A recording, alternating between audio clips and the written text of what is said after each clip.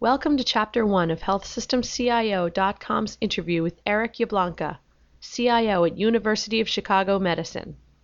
In this segment, Yablonka talks about why they chose to roll out Epic in phases, his plans to develop a physician network, and what it's like to work in a translational research environment. Hi, Eric. Thank you so much for taking the time to speak with us today. Good morning. To get things started, can you tell our readers and listeners a little bit about University of Chicago Medical Center, what you have in the way of hospitals, ambulatory, things like that? Sure. The University of Chicago Medicine is on the south side of Chicago. We are associated with the university. They are our parent. And as in many academic medical centers, we have three missions. We have our patient care mission, which I'm primarily responsible for the information technology for. And we also have research and we have teaching. And the three of those together really make up the medical enterprise of University of Chicago. Okay. How many hospitals do you have? Sure. Essentially, we have a large hospital campus on the south side, and we have a couple of separate buildings. We have a standalone children's hospital, the Comer Children's Hospital. Last year, we opened the Center for Care and Discovery, which is our new adult inpatient facility.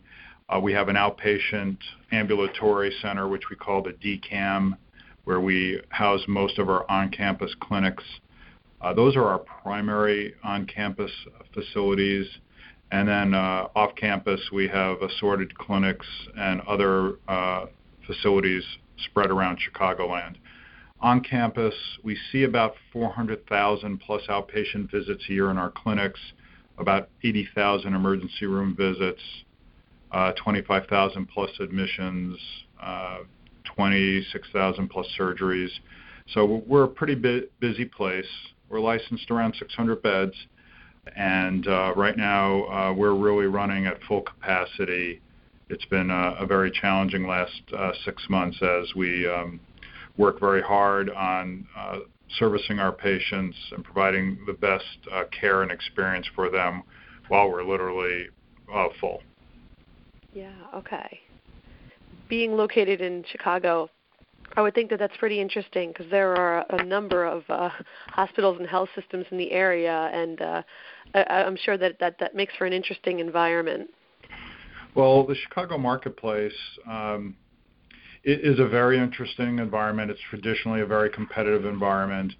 It hasn't matured as a marketplace like the Boston's, Minneapolis, and the California, northern Southern California, where you've seen a lot more merger and consolidations of healthcare provider organizations and physician practices, although that is speeding up quite a bit in Chicago, and we expect that to happen much more going forward over the next 12, 18, 24 months. But Chicago does have a rich tradition of excellent healthcare organizations who provide great care. It's a very, very big geographic area, so it's not unusual for some healthcare organizations to have specific areas that they're stronger in geographically. We are a university-owned academic medical center, and that's unusual in Chicago. There is one other left in the area, and our place in this marketplace is quite strong. So as far as the clinical application environment, what type of EMR do you have in the hospitals? Sure. We've implemented Epic. We took sort of the multi-year journey on the Epic implementation and are pretty much fully implemented except for the revenue cycle piece of Epic that we are planning on implementing over the next 24 months or so, 18, 24 months. And that is our last transformation project in the Epic program, which we call the Phoenix Project. And so the Phoenix Project is getting pretty much wrapped up, and we're now really focused on optimization of the tools and systems that we put in. Okay. When did you start the process as far as the Phoenix Project? Well, we've gone through, as I said, many phases. Originally, probably going back to the early 2000s, we had Epic installed just in our ambulatory side for administrative functions, and we went on a journey, both a planning, a selection, and then an implementation process that took a fair amount of time early in 2002, 2003. We began implementing in 2004, and as I said, we've done it in chunks. And just about every year we've put in very large pieces of it or done major upgrades to it. So it was more of a classic phased implementation than a big bang. And in that respect, we've put in just about all of their systems other than the revenue cycle, which is coming next. Right. And did you think, has the phased approach served you well? You think that was a better way to go for your organization? I could see it going both ways. The phased approach served us well. We did a very good job, really delivered high quality implementations and services. But it takes longer, and the transformation takes time when you stretch it out. You're often stuck sort of in a hybrid environment between systems, and that is often challenging from a change management perspective. We saw it through. We did a pretty good job. The only other reason to consider a big bang is to drive value creation in a much quicker way. And so, looking back on it, we could have gone either way. I would certainly always prefer to go faster than slower, only because, again, that change management process is a big challenge in the organization, and going as fast as the organization can handle and absorb that change is likely a good thing. I think it really is organization specific. And for some organizations, it could also be a question of their ability to invest in their capital budgets. There could be lots of reasons to phase and to go easier. There are other business imperatives or priorities in the organization. And, it worked out just fine for us. I really don't have any complaints. Yeah. Okay. As far as ambulatory, you have are the physicians group all on Epic at this point? Yes, there is. We have the University of Chicago practice plan, and that practice plan is part of the university, so we're all work together. They are sitting on Epic right now for all their clinical activities and schedule and registration. They will be part of our revenue cycle transformation project as well, but they've been using Epic the longest of anybody here in the organization. Okay. Do you have physician practices that are affiliated as well, but not necessarily owned by the system?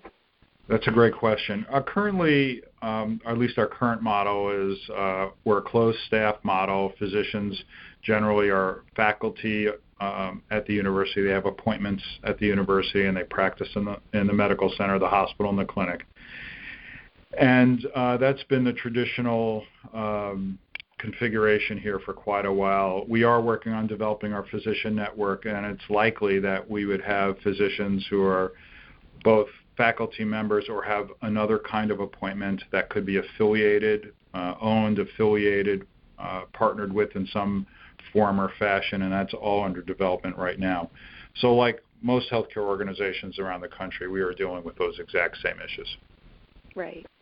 So I wanted to talk a little bit about data management and what you're doing with analytics. But before we do that, I wanted to just get a little bit of perspective on what it's like being in this translational research environment and kind of the opportunity that it offers for both IT and researchers to be able to bring research from bench to bedside.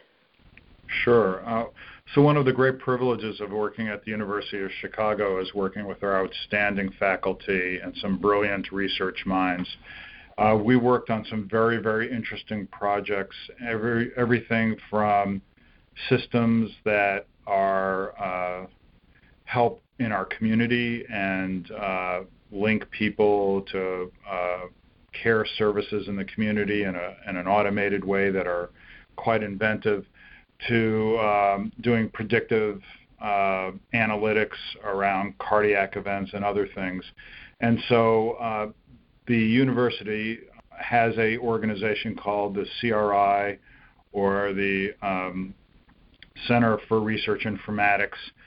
We work very, very closely with them, both from a data management and provisioning perspective, but also from a translational research perspective. And it really is a team sport where the faculty and our researchers, together with the CRI and other groups, work with our clinical care side to put together these translational research initiatives.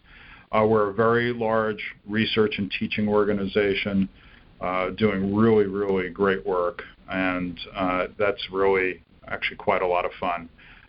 Beyond sort of the day-to-day stuff of being a CIO and a healthcare organization, getting to work on some particularly interesting research projects is very exciting.